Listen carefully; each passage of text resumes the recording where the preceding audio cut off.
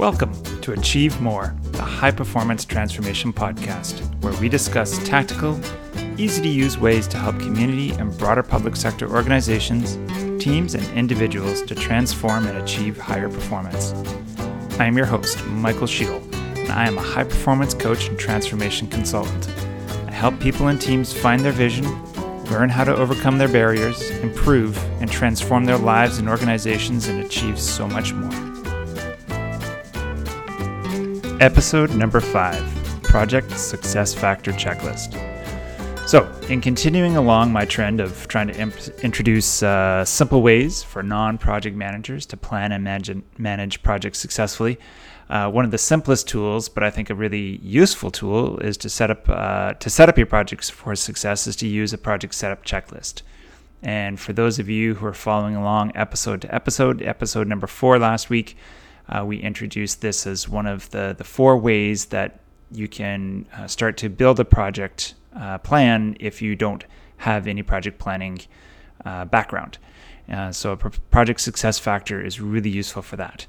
I use them actually as a bit of an audit at the beginning, the middle, and the end of my projects to help me to begin to sort of set up and make sure I've got all the different things that I need set up for my project. Then in the middle of the project, it's sort of, am I following along the project successfully? And at the end, it's a nice little audit of whether I've done the project properly or not. So before I introduce some of the ones, so I'm going to tell you my favorite things that I have on my checklist in terms of what makes a successful project. And I guess I will just say this caveat to start. There are probably thousands of lists on the internet. You can Google this for what makes for a successful project. I use input from surveys, international surveys from organizations that I trust. ProSci does a great one on annually that I participate in on successful change management projects, and it's very similar to sort of the transformation kind of projects that I've been talking to you folks about. So I like to use that. I use some other research from the Project Management Institute and other places, but then I kind of marry that with my own experience. After doing hundreds of projects, it's pretty clear to me what I think are some of the most obvious characteristics of a successful project.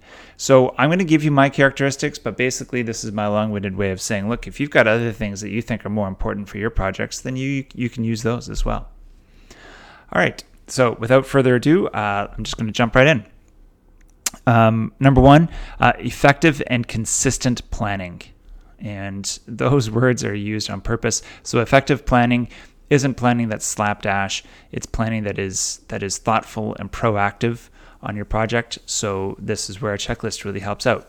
I find that successful projects have spent some time doing some planning right at the front of the project about what it is we're trying to do, why we're trying to do it, what is a successful project for this particular project, creating the project controls, getting your stakeholders aligned, all of that good fun stuff.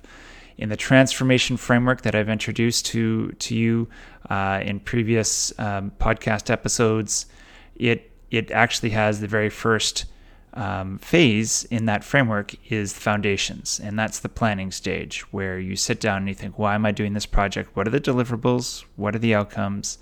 What are the project controls? And you create those project controls in that first phase. What I see a lot of inexperienced people do is either not do the planning and just kind of rush to doing the fun stuff, or rush to collecting information and analyzing it without putting in any structure or controls. Or they start to create some of those things and then never go back to them. I think the risk management tool is a classic example of something that everybody does at the beginning, and then they kind of forget about it in the heat of the battle. So on my checklist for projects, am I doing effective and consistent planning? Am I doing fulsome planning, or am I skipping that to get to the work? Number 2, stakeholder mapping. I think anybody who's taken any sort of course from me or anything, you know how much I emphasize this. Doing effective stakeholder analysis and figuring out who are the stakeholders who are impacted by this project. What is this going to mean for them? How am I going to communicate, engage, and support those stakeholders? that is a huge part of success, even on small projects. On smaller projects, I might use less structure, but I'll still do that activity. I think if you don't do that, that's where you start to run into some landmines and some problems. So that's on my checklist too. Number 3, effective change management and communications. I separate the two because lots of people think change management really is only communications, but to me it's different. So absolutely, even for smaller projects, again, this is something, maybe if it's a smaller project, I don't do a complicated or detailed change management plan, but I will think of what are the change management supports, what are the communication supports that I want for those different stakeholders. If point number 2 is stakeholder mapping and stakeholder analysis, then this point number 3 is what are the supports, the communication channels, etc., that I'm going to use, again, to engage and support those stakeholders. So I'll have that as a checklist. And I don't want to go too far down my project without that thinking about the change management communications. You can get through some of the initial foundational stuff, but I wouldn't want to get too far without it. Tip number 4 that I look at, success factor, is effective risk management. I should probably say effective and consistent risk management again, because this is one of those ones that typically people do at the beginning, but they don't do after that. And so it's absolutely important to think about both issues and risks right at the beginning of your project and think about what you're going to do to mitigate them. I think it is a super important skill set to do throughout a project. Again, even small projects, it's useful because every project runs into challenges, every single one. And I think it's really important to do this throughout. So again, that's sort of, I'm going to check and see, do I have my risk? Have I done my risk assessment yet? Do I have my mitigation plans in place? If not, I don't check it off yet. Another factor for success is strong, vocal, and visible senior leadership.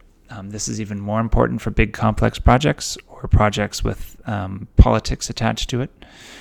And this is super important because it helps out if you're managing a project and you need to manage laterally across different units in your organization, or maybe you need to manage, you have people on your project team that aren't from your unit and don't report to you, and there's really no reason for them to necessarily follow your orders per se.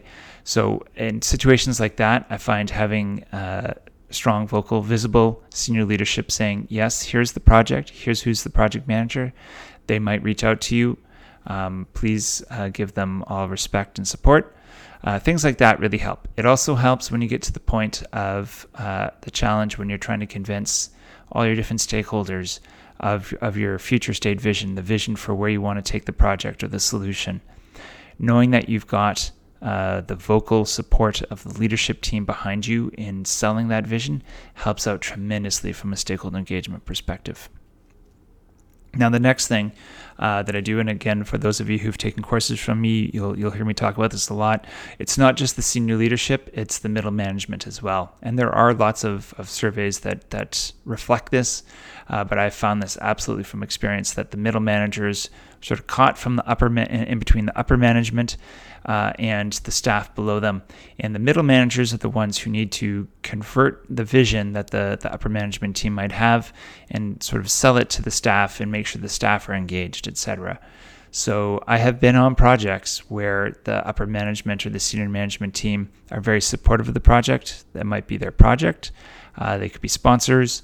But if the middle management don't understand it and don't want to see it happen, then they can be the brake for it, for the project even completing, much less being successful. So I think about both levels of management. The next one, this might seem like an obvious thing, but it doesn't always happen. From a success factors perspective, is having realistic scope and timelines. And so one of the first things you want to do in that foundation stage is doing it can even be a quick and dirty project charter, but really nailing down what's in scope and what's out of scope and what are the timelines for the project. And I think one of the biggest challenges constantly faced in the community sector and in the broader public sector is unrealistic timelines, or you've started a project and then the timelines shift. More often than not, it would be that the project doesn't get approved until later than expected, but you're still expected to have started the work before you've even been approved to start it. And that can be really difficult. So I put that as my checklist too. Do I know what the scope is? Is it realistic? Is it not? Do I have some worries there? Do I need to do something to confine the scope? What do I have set up in my toolbox to help me with scope creep? Where do I think scope creep is going to happen, and what am I going to do when it does happen? And then finally, really, it's consistent application of effective tools is what I call it. So having industry standard project controls is really useful. Even if you're not a trained project manager, having a project plan that is structured appropriately, having a risk management tool that covers basic industry standards, having a communication plan the same way, having a change management plan, having those effective tools that you know are industry standard really, really, really helps with a successful project, because they make sure that they cover many of the gaps that happen when you're just sort of making it up on the fly. Okay, so that's my top list. Really quickly, I'll just go over it again. Number 1 was effective and consistent planning. Number 2 is stakeholder analysis and mapping. Number 3 is change management and communications. Number 4 is effective risk management. Number 5 is strong, vocal, and visible senior leadership. Number 6 is support from middle managers. Number 7 is realistic scope and timelines. And number 8 is consistent application of effective tools.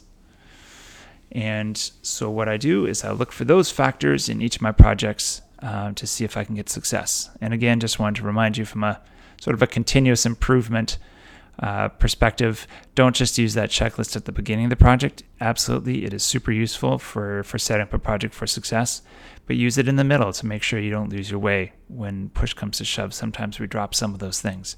You can also use it at the very end as an audit to see how you've done for the project.